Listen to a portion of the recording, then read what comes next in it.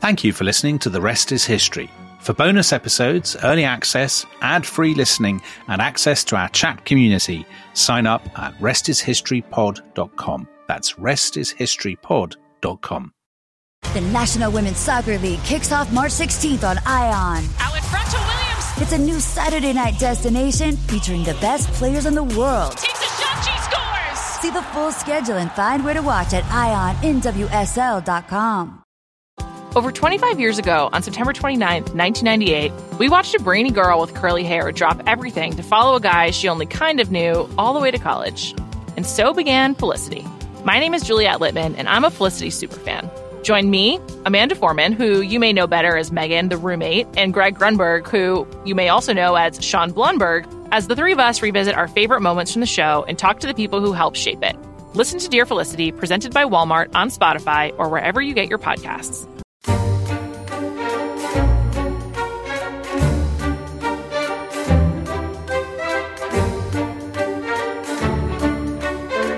Hello, welcome to The Rest is History. And this time last year, we were doing an anniversary episode on 1922, the year that some historians have described as the year that modernity began. And this year, Dominic, marks another anniversary, but an altogether darker anniversary, the 90th anniversary of the coming to power in January 1933 of the Nazis, when Hitler became Chancellor.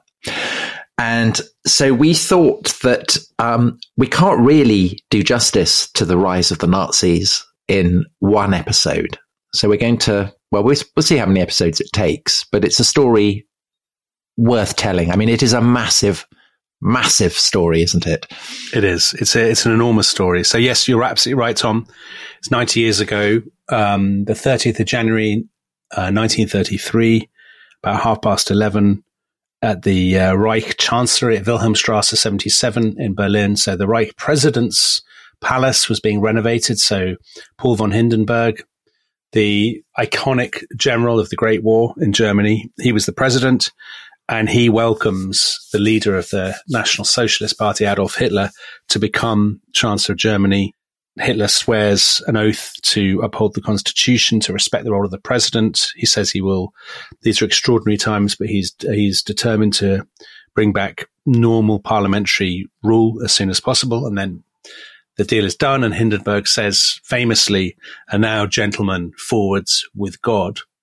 And that meeting, that moment has gone down as a very baleful landmark in human history. Obviously, the communists have come to power in Russia, but the coming to power of the Nazis in Germany seems to cast an even darker shadow. And one of the reasons for that, you might say, is implicit in the scene that you've just described, which is that the Nazis, unlike the Bolsheviks, they come to power by means of gaining mass support in free elections. Yeah. And that perhaps is why it so haunts people in democracies to this day, that something could have happened like that, because the other aspect of the story that is so unsettling is that this is happening in perhaps the most cultured, economically advanced, industrially advanced, sophisticated country in the whole of Europe, Germany. Yeah. So those two questions, how is it that the Nazis are able to use democracy to destroy itself? And how did a country like Germany come to fall under the spell of a man like Hitler? Both of them very, very frightening questions right the way into the present. They are, absolutely. So we've just done, haven't we, 2 podcasts about Auschwitz with Jonathan Friedland, about the story of the escape artist, the man who escaped from Auschwitz. So we know where the story is heading. And I think you're absolutely right that there are those two elements to the sort of mystery, as it were, are really crucial. One, that the Nazis didn't seize power. I mean, they didn't quite win power by electoral means because they never won an absolute majority in a free and fair election, but they were the biggest party. Yeah, and they're engaging in the kind of horse trading that is standard. Absolutely standard in kind of liberal Democrat behavior. Yeah. I mean, absolutely. They get into power by, as it were, constitutional means. Now, obviously, there are lots of grey areas and there's lots of violence that accompanies that. But you're right, it's not a coup, it's not a revolution as it is with the Bolsheviks in 1917. So there's that element to it. There's, as you said, using democracy against itself. And then I think you're absolutely right. It's the fact that Germany is an immensely well-educated, sophisticated, civilized, in inverted commas, place. And ever since, I think, I know you think this too, Tom, that we have lived in the shadow of the Third Reich, because always, for any Western democracy, that fear never goes away. That, you're only a few steps away from heading down the same dark road. And how can you, you've seen this so much, of course, in the last few years, people worried about how could it happen again? Could it happen in France? Could it happen in the United States? Could it happen in Britain? And what does it say about human nature and about modernity itself that such a regime was able to take power? Possibly about, do the roots lie deeper back? So obviously the moral catastrophe of Nazism, which has, as you said, the dark heart of it are those two episodes on Auschwitz, genocide. The mass killing. Yeah. Where could this have come from? Yes. And people have been asking that, and they were asking it pretty early on. And there are all kinds of, we can just sort of touch on the different explanations that people have had. So there are some German historians who argued that it was unique to Germany, that Germany had always been on a special path, the Sonderweg thesis, this is called. So the idea that Germany didn't modernize properly, that it didn't have a kind of bourgeois politics like Britain and France, that it was more reactionary, that it was more militaristic, that it was special, and that Nazism was uniquely German. I don't actually think many historians still believe that, Tom. There are people who believe that Nazism was prefigured by the Kaiser's regime, by the First World War. So there's a very famous German historian called Fritz Fischer.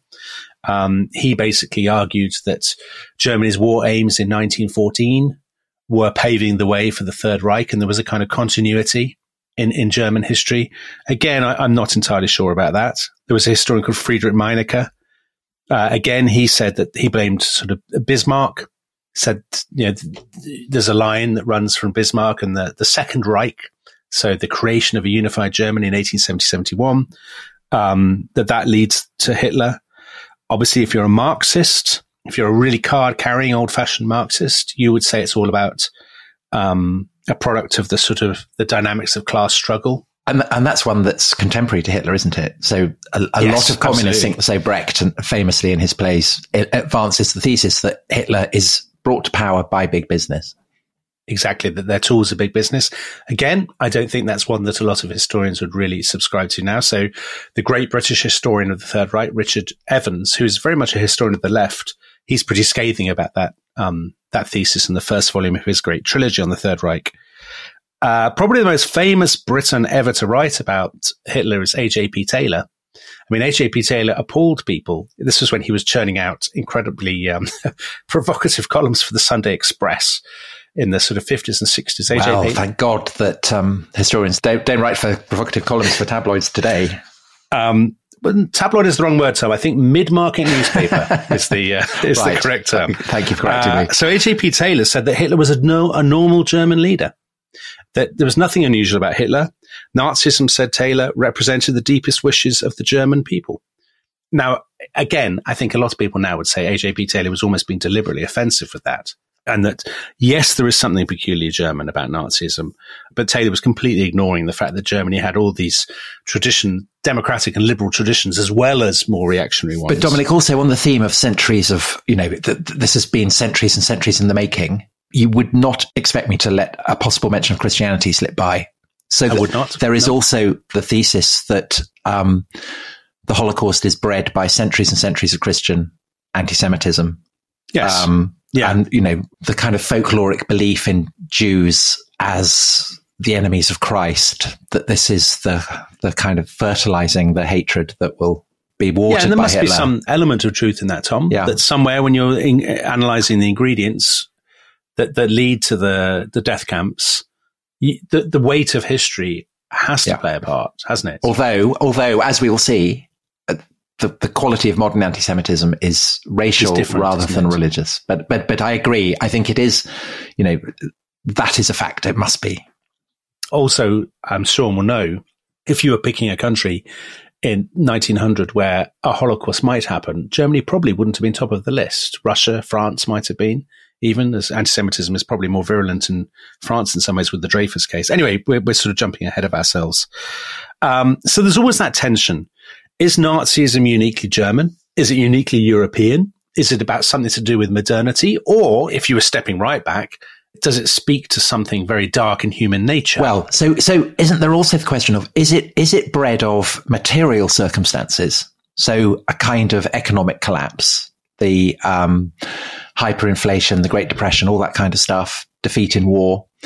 Or is it bred of the swirl of ideological currents and trends that are eddying about? Or I guess the obvious answer would be that it's a bit of both, that it's economic crisis amplifies extremist opinions.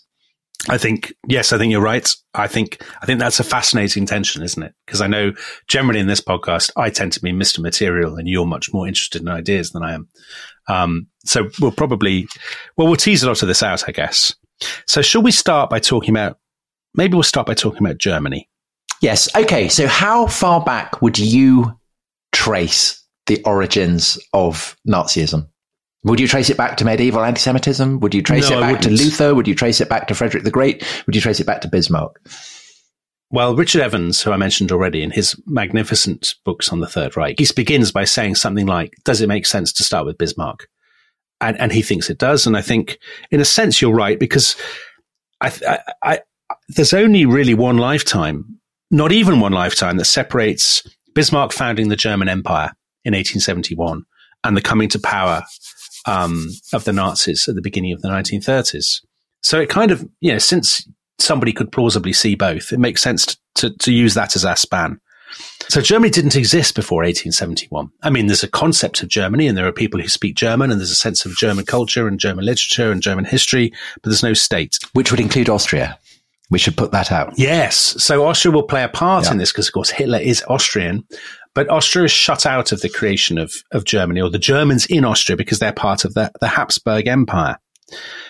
There are definitely elements so Bismarck is the great guiding spirit of this new German empire that's created when they beat the French in 1871. And there are definitely elements in Bismarck's creation, the Second Reich. We did a whole podcast about this with Katja Hoyer back in the early days of The Rest is History, that prefigure Nazism. So Bismarck believes in force to get his way. Well, famously, blood and iron is the famous phrase that he uses, isn't it? I don't think that makes him unusual in 19th century Europe at all. He's very ruthless and subtle. But it is specifically that he's talking about how the great questions of the day should not be decided by speeches and all that kind of stuff. That essentially, by iron and blood, he basically means the military, doesn't he? He doesn't, but it works. He fights at 3 wars against the Danes, against the Austrians, and then against the French. But that is a contrast, say, with Britain. I mean, it's a very obvious contrast. Britain is fighting wars abroad. Yeah. I mean, a lot of people would say, come on, the British are fighting their wars in the Sudan or Egypt or whatever. But Bismarck is enshrining a political role for the army. Agreed. And the army obviously is a tool of force. So it could be argued that the idea that force and violence are acceptable expressions of political will are kind of soldered into the German constitution. They are. I mean, I don't know if that's valid, but I think a lot of people, historians, would agree with you about that, Tom. And they would say the army is enshrined within Bismarck's Second Reich. It's kind of like a state within a state. It's self-governing. It answers only to the Kaiser. It doesn't answer to civilian politicians. Because isn't there this kind of the joke is that politicians in the Second Reich are constantly threatened from a coup above. That there's, if they go too far, they know that the generals and the Kaiser will dump on them. Kick them out. Well, this is exactly what will happen, actually, Tom. This is the shadow that hangs over the Weimar Republic later on in the years before the Nazis come to power. That you have the big man, so initially the Kaiser and then President Hindenburg in the 1920s with the army, and that they're actually often working against the democratically elected politicians. So there's that. There's the idea of a kind of Germandom, that all German speakers have a destiny to be united in a single empire, a Reich. So that's obviously there in the late 19th century. There is the experience of imperialism, the colonial experience. The Germans if you were defending the Germans, you would say learning from other European countries' example, where they behave with great ruthlessness and bloodthirstiness. For example, in Southwest Africa, where they massacre the Herero population. There's an anxiety about Bismarck's Second Reich. So there's a sense that they're latecomers, aren't they, to the European party? They're a new state welded together by, as you said, by iron and blood. And there's a sense that the British and the French in particular have had centuries head start and have got all these colonies and all these advantages, and the Germans are catching up and feel a little bit resentful about it. That said, Bismarck is clearly not a Nazi. He is reactionary, undoubtedly, but then there are lots of reaction. I mean, Lord Salisbury is a reactionary. There are lots of reactionary politicians in Europe. But also, Dominic, militaristic politicians. We've emphasized the militaristic character of the Second Reich, but it is also very democratic, and in lots of ways it is more democratic than Britain. Yes, it is, absolutely. A much larger franchise. It has a much larger franchise, exactly right. Much larger trade union movement. I suppose what you would say, again, if you're looking with the benefit of hindsight, you would say they have this huge party, the Social Democratic Party, kind of a left-wing party. It's the largest party in the world, right? Yeah, 1 million members, the largest democratic party in the world. And yet there's always this sense in Bismarck, in the state that Bismarck has created, that they're not really legitimate. That there's always this suspicion of them, this idea that the conservative middle classes are terrified of them. They say that they are Marxists. Well, they are Marxists. That they are a threat to the integrity of the Reich, that they are subversive, all this kind of thing. That said, people are saying similar things in Britain about, the Labour Party, about radicals. I mean, they're even saying about the Liberals. Well, they are about the Labour Party. I mean, less so about the Liberals. I mean, the thing about parliamentary democracy in Britain is that you have the notion of, Her Majesty's loyal opposition. You do. But which you seem to have less so in Germany, where there is, on the part of the, let's call them the bourgeoisie, the bourgeois parties, the parties of the right, the parties of the middle classes, they are terrified of the Social Democrats. And they never really regard them as legitimate. And so that is a theme that will feed through into the post-war period, right? Yeah, you're absolutely right, Tom. That's a fair point. Looking back now from post-1933, you can say they never trusted the Social Democrats. It's the biggest party, certainly the biggest party from 1912 in Germany. But among the judiciary, the police, big business, the establishment, there was always this sense, they're not legitimate, we should crush them. That said, if the First World War had gone differently for Britain, then you would have looked back at Edwardian Britain and you would have found people saying the Liberals are betraying our country because of Home Rule. The Liberals, you would have, Gladstone was a traitor. You would have found people saying that. So I wonder whether there's an element of hindsight here. And I suppose also, say Britain had been defeated in the First World War, or France, you would also have found, not only within the constitutional structure of each country, but also within the current of ideas swirling around. So that's also a part of the mix. Absolutely it is. Yeah, you're absolutely right. So I think across Europe, not just in Germany, but across Europe, you have deep anxiety about modernity, all sorts of political and cultural and social tensions. So you see it in Britain, for example, in the Edwardian period about votes for women and all these sort of things, about culture generally, distrust of sort of abstract culture and the new music and all that kind of thing. But in Germany, there are, I think we can identify, let's say the 1880s and 1890s. I think a lot of historians would say Nazism is in many ways a creation of the 1880s and 1890s. You can see the ingredients. The 1880s and 1890s across Europe are being intellectually reconfigured by one big idea, which is Darwinism. Yeah.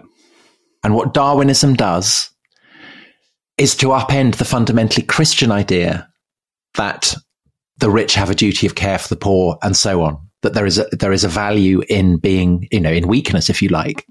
And it upends that, at least the way that Darwinism comes to be expressed, the idea of survival of the fittest and so on.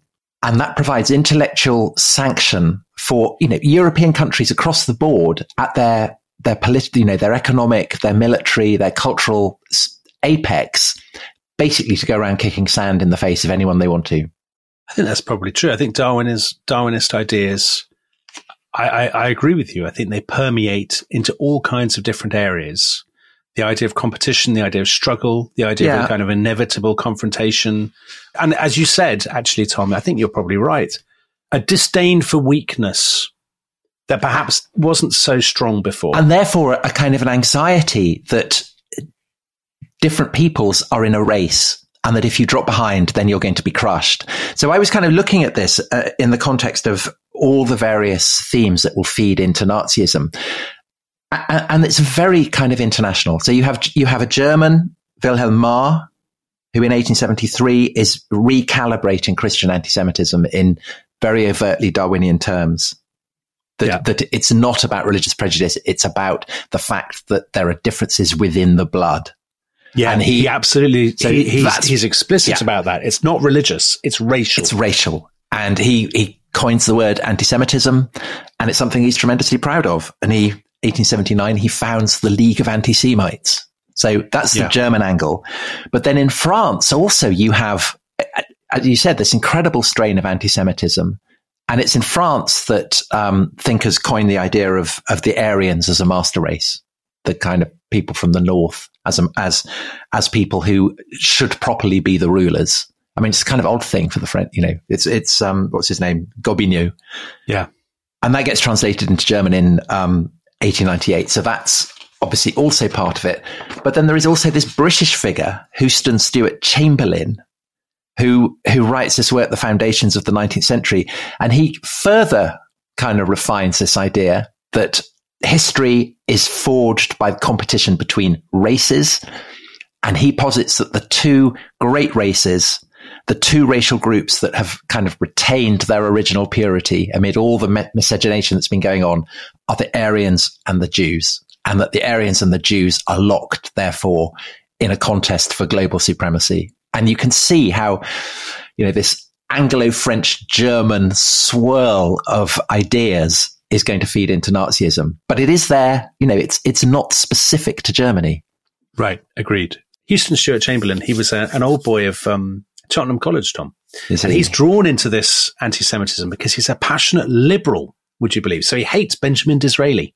He has an absolute loathing of Benjamin Disraeli, who, of course, has Jewish ancestry. Interestingly, Chamberlain marries the daughter of Richard Wagner. Yes. Yeah. So Wagner is a hugely interesting figure. Of course, for some people, he's tainted because of his associations with this. Other people will say, no, listen, the music is separate from the man. Sort of Wagner's shadow, his use of pseudo sort of Nordic and Germanic nationalist mythology in his operas, his intense anti-Semitism, all of that is not unique to him. It's part of that world that you've just been describing, where people are living in a world that on the one hand, it's very forward-looking, it's very scientific with all this talk of racial difference, but on the other hand, it's backward-looking, steeped in history and myth and all that stuff. Right, and that is the great tension within fascism and Nazism, the way that you look back to the heroic days of, whether it's the Germans or the Romans or whatever, and you look forward to cutting-edge science. And the way in which Germany is the scientific brand leader, that its physicians and doctors and epidemiologists have kind of identified all kinds of diseases, have tracked down kind of bacilli, all that kind of stuff. The idea that healthy organisms can be infected by germs. I mean, this provides a very, very potent metaphor for racists and anti-Semites. Yeah, it's fascinating, actually. The late 19th century is this period of great interest in hygiene, in the idea of social hygiene. Everything is medicalized. People are using medical metaphors all the time. And as you said, it's very easy to slip from talking about social hygiene, if you're talking the 1890s or something, to talking about racial hygiene. So clean cities, clean streets, but also a clean race where the best people are breeding and outsiders are kept out. Because Rudolf Hess, I mean, he defines Nazism as applied biology, kind of chilling phrase. This sort of cranky science, if you like. I mean, confirming all your darkest suspicions of science, Dominic. It is. Yes, you're absolutely right, Tom. Regular listeners will know that I'm very suspicious of science generally. Yeah, so there are people talking about eugenics. There are people talking about capital punishment. Right. And eugenics, again, is absolutely it's not a right-wing thing. It's across the political spectrum. The idea that healthy societies should breed out mental, physical defects as they see them. I mean, there are tons of intellectuals in Britain. George Bernard Shaw, all that kind George Bernard Shaw. Lots of people who would see themselves as maybe being on the left, who are saying, do you know what? We should have eugenics to breed out all these impurities. We should just execute lots more criminals, get rid of them, get them out. All of this kind of thing. There are a couple of other ideas, though, Tom, just before we move on. So one of them is this idea of pan-Germanism. So this idea that the German people must all be united in one empire, that their opponents are the Jews. So the pan-Germans, there are all sorts of pan-German movements in the 1890s, 1900s. They're always looking for enemies within and without. They talk in these very sort of broad brush terms. They talk about Germandom, Jewdom, Slavdom, and they think that these different doms are engaged in this apocalyptic war. A lot of pan-Germans are also interested, and here's another medical idea for you, in this idea that a race needs room, needs a big living space. Yeah. So this comes from an anthropologist called Ludwig Voltmann in 1900. He says the German race has evolved more than others, and we need more space, and we'll have to acquire that space. It's the law of nature that we will have to acquire that space from other races.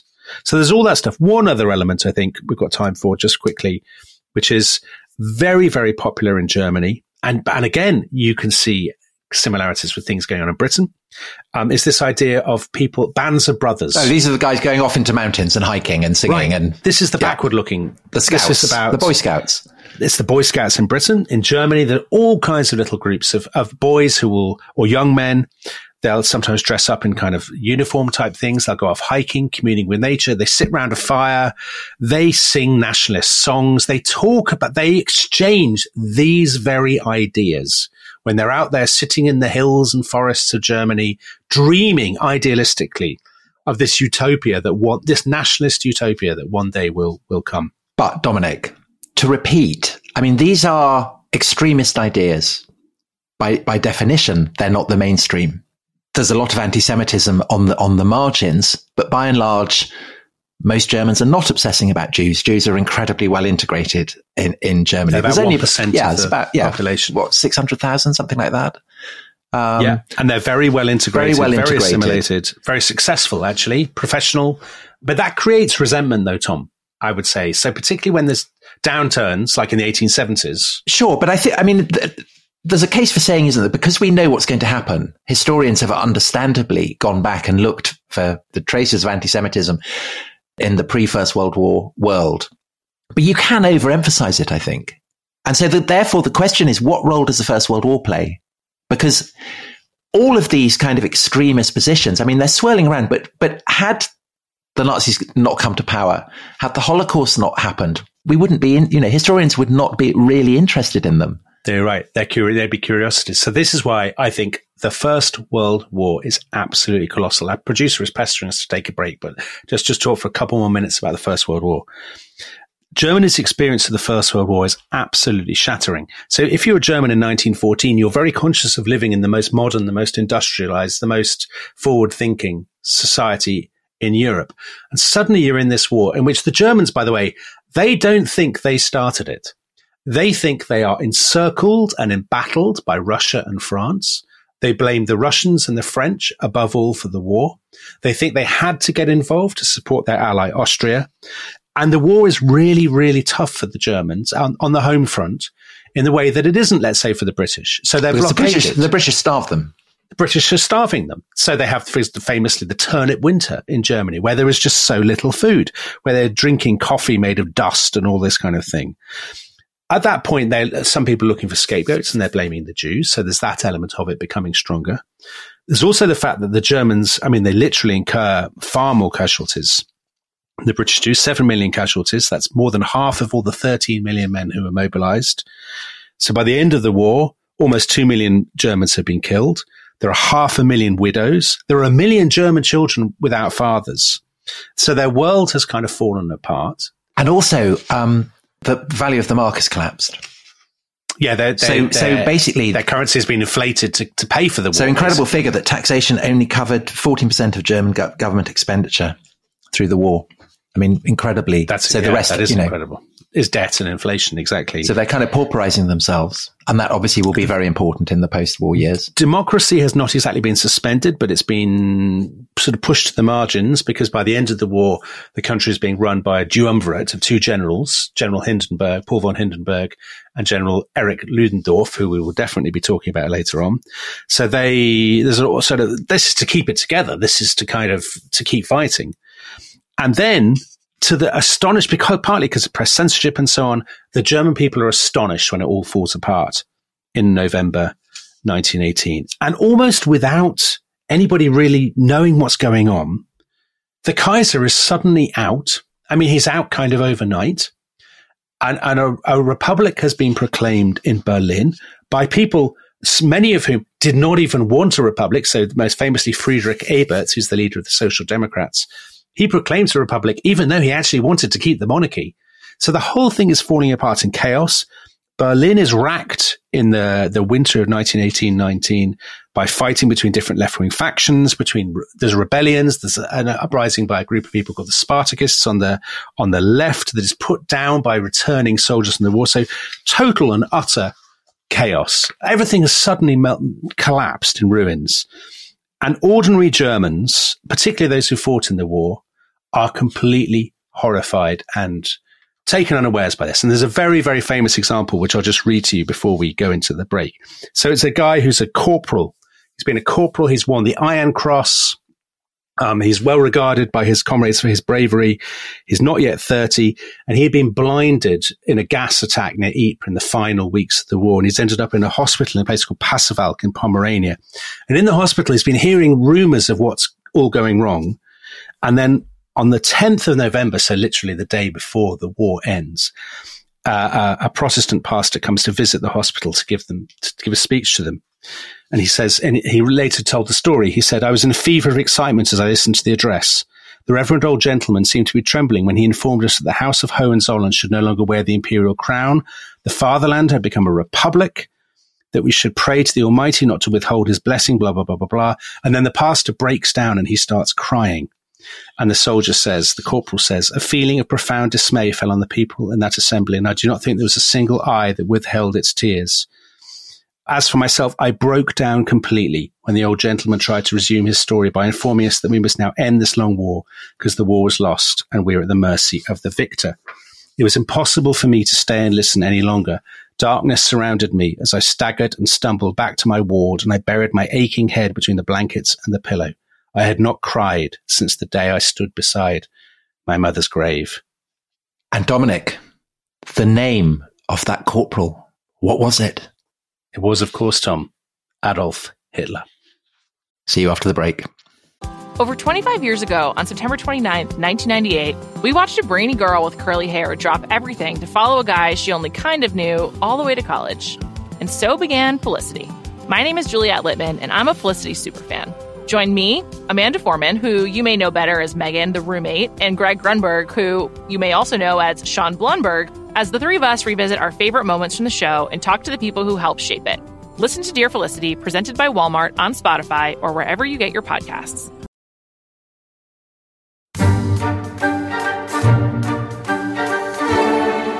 Hello, welcome back to The Rest is History. We are looking at the rise to power of the Nazis. And Dominic, just before the break, you introduced Adolf Hitler having basically losing it over Germany having been defeated.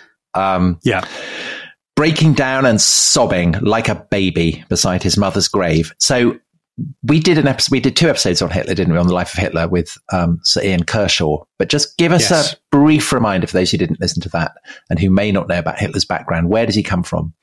So Hitler is Austrian, and I think, as Sir Ian would undoubtedly say, the salient thing about Hitler is that up to this point, he is a nobody. There is nothing remarkable about him at all. He doesn't appear particularly evil. He's a bit of a failure. He's just a bit of a dropout. So he was born in a place in Austria called Braunau am Inn on Easter Saturday, 1889. He's the fourth child of his Alois and Clara. So Alois, his father, is just a sort of slightly rubbishy kind of bad-tempered Austrian customs official. He's a civil servant, a sort of minor civil servant. So no Jewish ancestry. No, nothing. So Ian dealt with that myth, and he did dealt with the myth that Hitler only had one ball. Tom, you love that. You love that detail, which is completely untrue. Those are the questions that the listeners will be asking, and we just want to, put that down. Yeah, so the idea that there's some sort of physical or extraordinary psychological flaw is not right. It's a cop-out. What we know about Hitler when he was a little boy is that he's perfectly normal and a happy boy. I mean, Ian Kershaw in his biography describes him playing with his friends in the woods and all this stuff. In 1900, when he's about 11, he moves to a bigger school in the city of Linz. And there, I mean, again, this is really not that exceptional. He's at a big school now, bigger place, doesn't really know anybody, is very miserable, kind of is lazy, becomes a bit of a dropout, becomes a sort of sullen, surly. Oh, leave me alone. All that kind of stuff. Yeah, he tells his father famously, I want to go and be an artist. And his father shouts at him and says, never. Just hang out in his room, all that kind of stuff. Yeah. His father drops dead in 1903.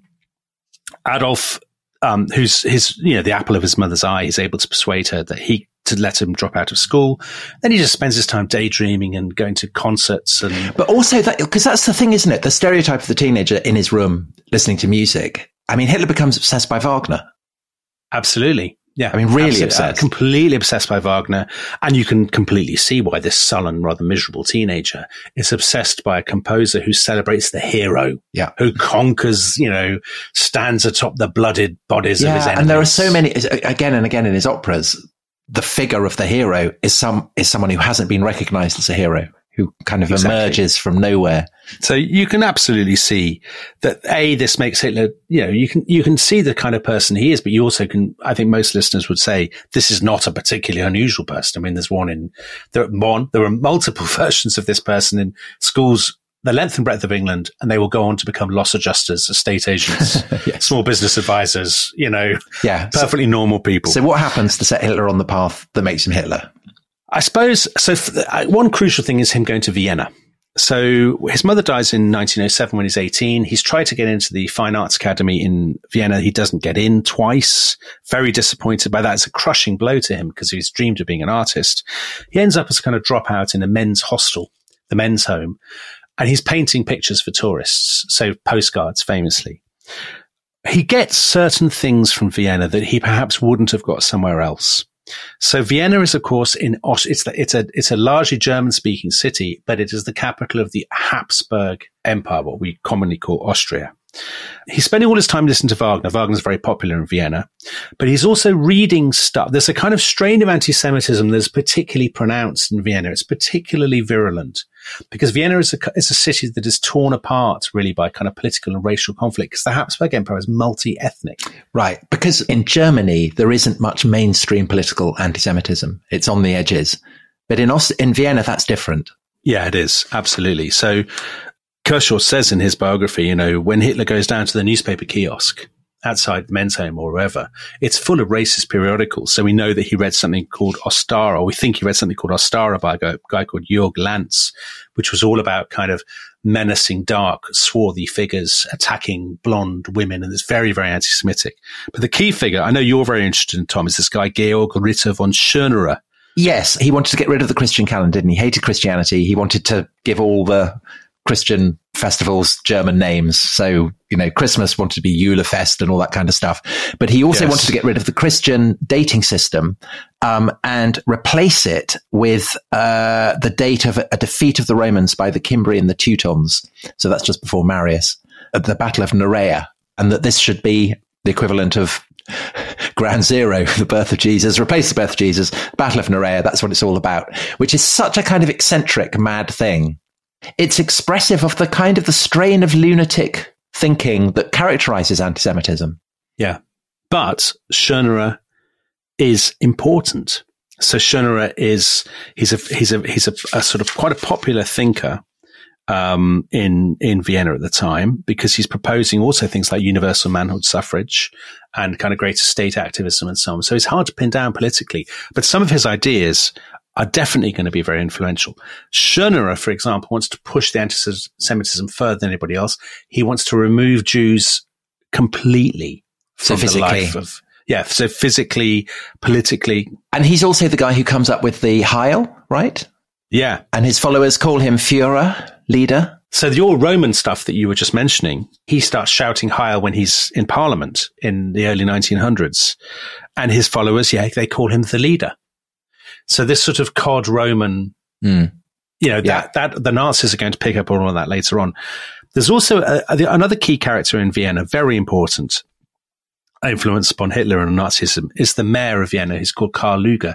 Again, very hard to pin down politically because he's like a sort of anti-Semitic Viennese Joseph Chamberlain, because the great mayor of Birmingham in Victorian Britain, because he carries out all these great municipal reforms. So he really modernizes Vienna and he does stuff for the working classes and the lower middle classes and so on. But he wins support by being fanatically and virulently anti-Semitic. And we know so he's a national socialist. He's a nationalist socialist. Right. We know that Hitler said to people in his men's hostel, Lueger is a brilliant man. He's the best mayor of any German in history.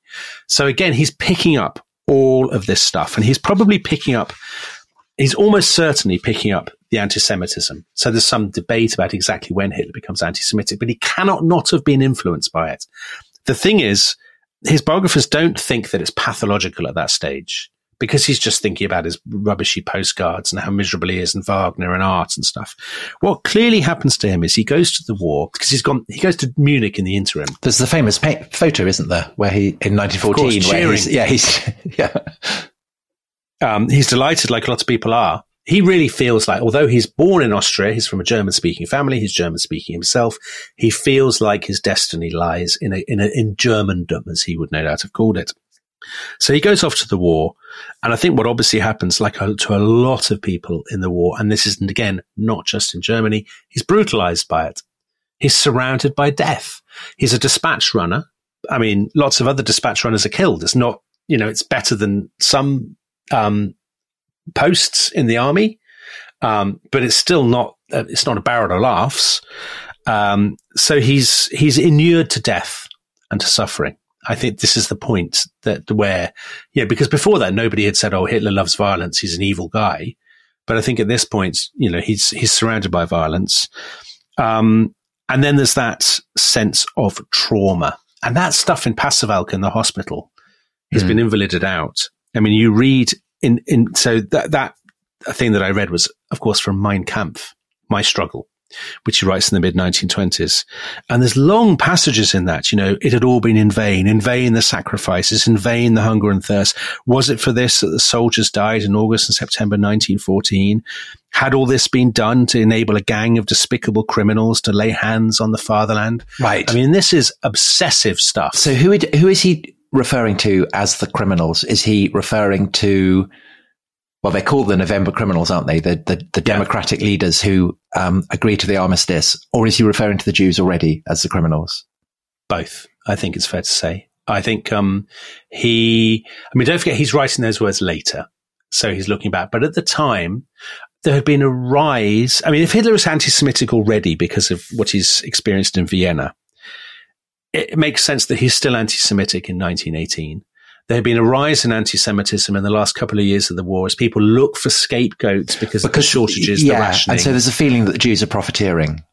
Yes, speculators. People are whittering about Jewish speculators, which is completely untrue and unfounded. Yeah. People are also saying, Jewish Germans aren't doing their bit for the war effort. Again, completely unfounded. Many as evidenced by the cemeteries. By the cemeteries, by the fact that one of the guys who had nominated Hitler, for the Iron Cross, was a Jewish officer.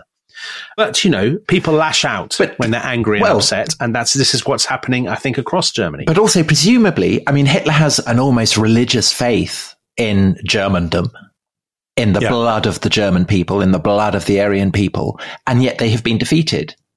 So therefore... And it's the nature of that. Therefore, the only way that he can explain that defeat is by treachery.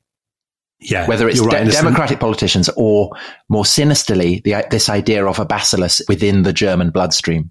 Yeah, and the nature of the defeat, Tom, explains that, because you see, Germans losing in 1918, they've gone on this tremendous offensive, attempting to win the war in one blow before the Americans can really turn the balance of the war. And they've actually carried all before them, or appeared to, in the sort of spring and summer of 1918. And then the Great Ludendorff offensive runs out of steam. They've been driven back. And then suddenly it collapses very, very quickly. And there's this sort of sense that the German people have not been prepared for the defeat. Crucially, of course, there are no Allied troops at that point on German soil. Yeah. So it's an away fixture that they've lost, as it were. Yeah. To their surprise, because they thought they were winning. And actually, when the troops return to Berlin, Friedrich Ebert, who we'll talk about next time, who's a key figure in the creation of the Weimar Republic, social democratic leader, he famously says to them, "No enemy has defeated you." And a lot of Germans believe that. They believe somehow they've lost the war, but they weren't really militarily defeated, which is completely wrong. They were defeated on French and Belgian soil, but it's sort of been kept from them. And so they say, well, we've been stabbed in the back. We've been, betrayed by traitors and so on. Anyway, Hitler comes back to Munich, where he'd been before. He comes back on the 21st of November, 1918. And at that point, Munich is already in utter chaos. So when the Kaiser's regime fell apart in the final days of the war, across Germany, people had just sort of randomly seized power in different places.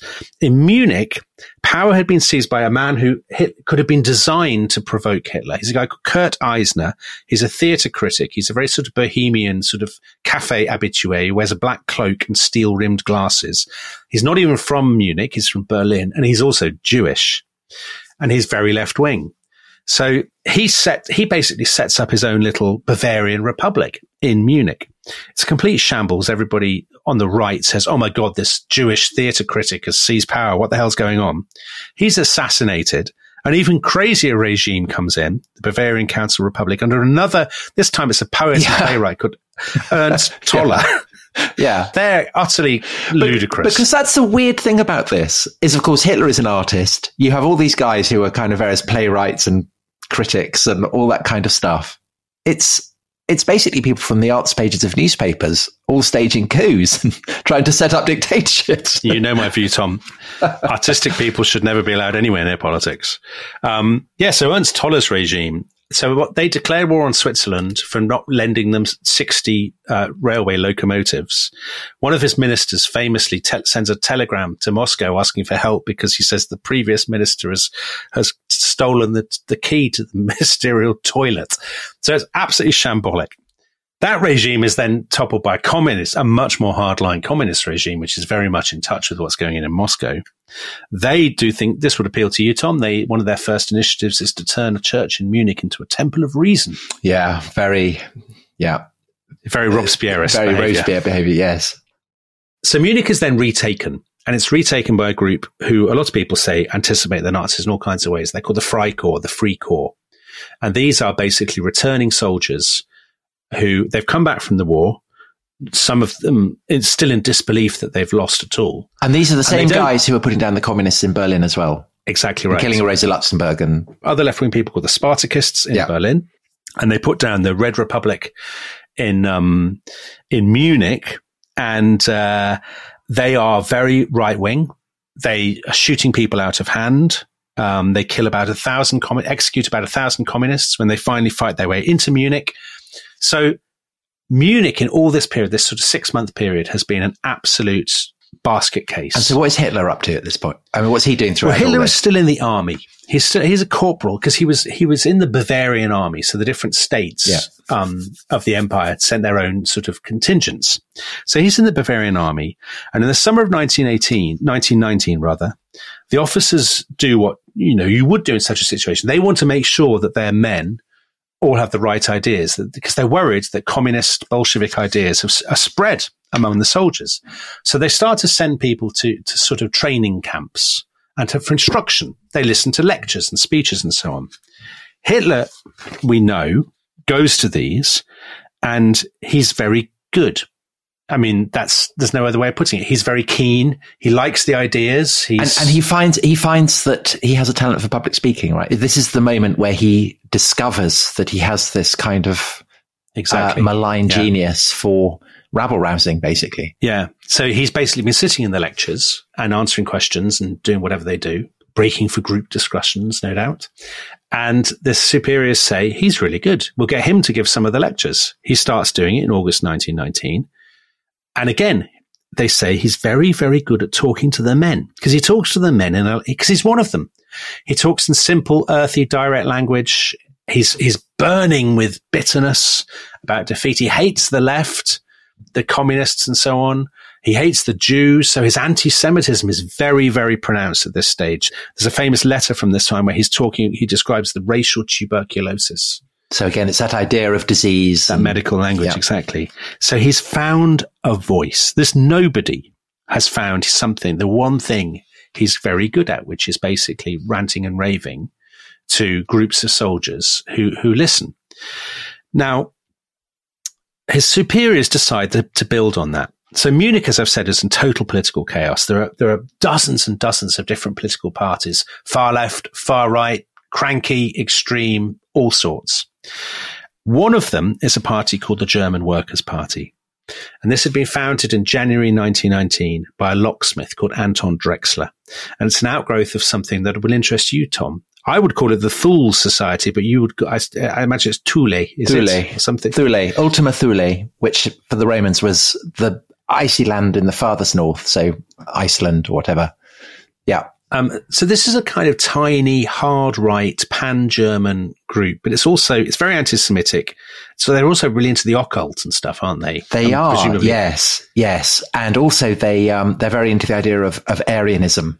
And so they use the swastika, which is kind of ancient Indian symbol, as a symbol for the Aryans. So that's kind of bubbling away. And they're led by this convicted fraudster, who is passing himself off as a baron. Right. The Thule Society. Yeah. So it's all, and it's Thule because it's the furthest north. So it's this idea of a Nordic race, all that kind of stuff. Yeah. So the German Workers' Party is a kind of slight spin-off of this by this guy Drexler. It's selling all those ideas that were floating around in the 1880s, 1890s, kind of pan-Germanism, nationalism, anti-Semitism. It's aimed at kind of lower middle class people. It is actually very, very small. It's nothing unusual in Munich. It's just one of many such parties. And Hitler was sent by his captain, a guy called Karl Mayr, who actually later completely hated Hitler and ended up being killed in the Second World War. Mayr says, go along and see what's going on with these guys. So Hitler goes in, there's a little meeting. One of the speakers in the Q&A, somebody gets up and says, I think Bavaria should break away from the rest of Germany and become its own country. Hitler jumps to his feet and just starts shouting and says, this is a terrible idea, ranting and raving. And afterwards... It's very like Twitter. Right. Yeah, I guess so. Drexler says to him, you're I was impressed by you, young man, why don't we'd love you to join. And Hitler joins, he becomes member 555. Now, they definitely didn't have more than 500 members. Probably they had 55 members, but they would put they would sort of give the impression they were bigger than they were, pad it out. He goes to more meetings. It seems probable that the army encouraged him to keep going. They said, oh, great. They like you at this. Keep going. Keep an eye on them. Maybe we can use them. We can keep tabs on them. Brilliant. You keep turning up. So Hitler goes and he gives speeches at them and he becomes their star speaker. I mean, they're not a highly talented outfit. So you might say that's not very difficult. Big fish in a small pond. Yeah. But there's no doubt he's very good at it. And 1919 becomes 1920. The meetings get bigger and bigger and bigger. And mass meetings in kind of beer halls and things.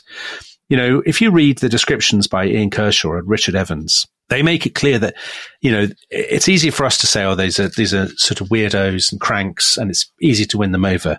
But he is very good at it. He gives these, as Evans says, he uses simple, straightforward language that ordinary people can understand, short sentences, powerful, emotive slogans. He will start quietly to get people's attention, and then he'll get louder and louder, and he'll work himself into a physical frenzy, kind of sweating and shouting. And it's the sort of the simplicity and the absolutism of the message. No hint of doubt, no hint of nuance. He loves Germany. It's the Jews who are responsible for everything that has gone wrong. And the crisis facing Germany is so complex, is so terrible.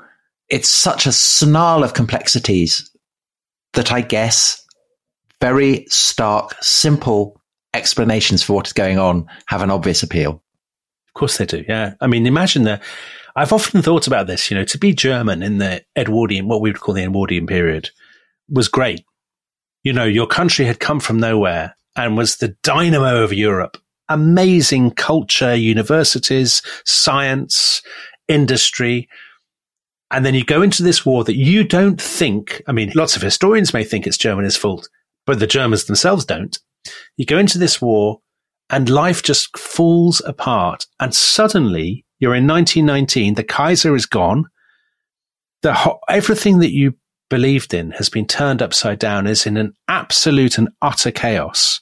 And of course you're looking for answers. And I think it's Richard Evans talks about what he calls the revivalist fervor of Hitler's meetings. And in such traumatic times, you can absolutely see why people who feel themselves to be suffering and to be humiliated would grasp a message offering salvation and offering scapegoats, actually. Yeah. Because the anti-Jewish stuff is right there from the beginning. Interestingly, and I was quite surprised.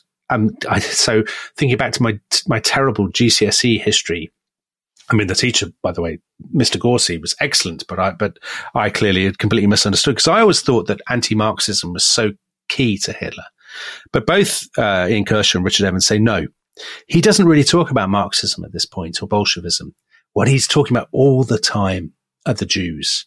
So the anti-Bolshevism comes later. But that makes sense, doesn't it? Because to be anti-Marxist would be to be part of a conventional political debate of a kind that is familiar across Europe and has been for decades. Well, really since the French Revolution, you might almost say.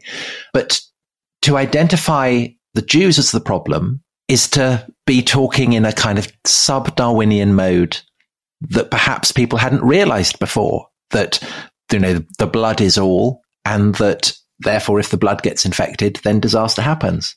Yeah. It's a new radical explanation that people in the mood to accept it are going to accept. And actually, another thing, Tom, though, is it's the violence of it. We did the podcast about Auschwitz. The question that hangs over all this is, at what point is the final solution on the table? Hitler is saying in April 1920, the Jews are to be exterminated. In August 1920, you shouldn't think that you can fight a disease without killing the cause. Without annihilating the bacillus, you won't be able to get rid of the racial tuberculosis. April 1921, the solution of the Jewish question can only be solved by brute force. So all of those ideas are there at this stage. What the thing is, though, so Hitler has cronies at this point. By 1921, he has control of the Nazi party. The various internal shenanigans, he's threatened to walk out. So when does it become the Nazi party? When's that name change happened? So it goes from the German Workers' Party to the National Socialist German Workers' Party in February 1920. And Hitler also designs the flag. So the swastika, that comes from the Thule Society. Yeah. Thule Society. The colors, black, white, red, they are the imperial colors. They're the colors of the Kaiser's Reich. So you can see there's a reactionary element, but there's also the kind of slightly cranky occultist element. Very cranky. With the swastika, exactly. So Hitler's in charge really by the summer of 1921. He's threatened to walk out, and he's been made the big man in the party. He has started to get a group of cronies, some very recognizable names. So Hans Frank, his lawyer. You mentioned before Rudolf Hess. So they're both in the Thule Society, aren't they? They're both in the Thule Society. Yeah. A guy called Julius Streicher, he comes in from Nuremberg. He becomes he's an absolutely obsessive anti-Semite. He edits Der Stürmer, the famous anti-Semitic newspaper. He's a key figure because he's going to reach out to Protestants as well as the sort of Catholic population of Bavaria. Hermann Goering. Yeah. He comes in. He's an air ace. He'd flown with the Red Baron. He'd ended up becoming the commander of the Red Baron's flying circus at the very end of the war. He's amazingly, given his sort of corpulence later in life, he's seen as this great dashing romantic figure in the 1920s. So a bit of a coup for the Nazis to get him. And there's another anti-Semite called Alfred Rosenberg, who is fanatically anti-Christian. So one for you, Tom. Rosenberg has plans to replace all crosses in Germany with swastikas and to replace all copies of the Bible with Mein Kampf. Yeah. Well, he's ahead of Hitler there. Yeah, he is indeed. Who for much of the 20s is proclaiming the Nazis are very Christian. Yeah. But he can see more clearly that isn't the case. I mean, they're not friends I would personally choose to have. No. But they're hanging around with Hitler in the early 1920s. So it's a small party, but it's growing. Now, here's the funny thing as we look forward to the next episode. All the ingredients are there. So you've got all the themes, the Lebensraum, the pan-Germanism, the search for scapegoats, the hatred of the Treaty of Versailles that has settled the end of the First World War, the hatred of the so-called November criminals, all of that stuff. The violence, the speeches, all of that is there. But the one thing that's not there is that at this point, Hitler does not see himself as a future leader of Germany. As Ian Kershaw puts it, Hitler sees himself as merely the drummer. He's the propagandist. He's the John the Baptist who is paving the way for the Messiah who one day will lead this German national movement to greatness. But that, of course, will change. And I guess we'll have to wait until next time, Tom, to discover how and why. And of course, if you're a member of the Rest is History Club, you can listen to that right now, can't you? Don't need to wait. Pile straight in. Don't need to wait at all. The Weimar Republic awaits. But if you're not, you will have to wait until Thursday for Weimar. And I guess we will see you then. Bye-bye. Bye-bye.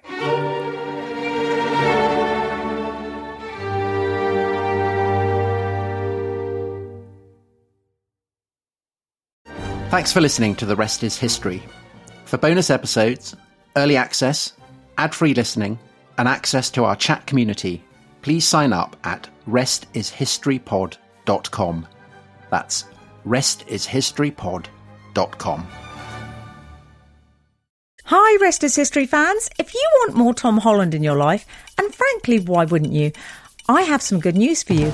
I'm Emily Dean, and I'm thrilled to say that this week Tom is a guest on my podcast, Walking the Dog, where you get to hear well-known faces at their most relaxed, because I talk to them over a leisurely outdoor stroll with my dog Raymond. And you can join us this week for a very special 2-part in-depth chat with Tom Holland. And yes, I'm afraid I did ask him this question. Tom, how often do you think about the Roman Empire? I think about it a huge amount. In fact, there are days where I barely stop thinking about it. My brain is occupied by the Romans. It's like Gaul. If you want to hear more of my chat with Tom, give Walking the Dog a listen this week. And while you're there, you can take your pick from episodes starring the likes of Ricky Gervais, Jack Whitehall and Jimmy Carr. What's that, Raymond? Yes, The Rest is History did do an episode all about the greatest dogs in history. No, you weren't in it. Most spoilt dog in history, maybe?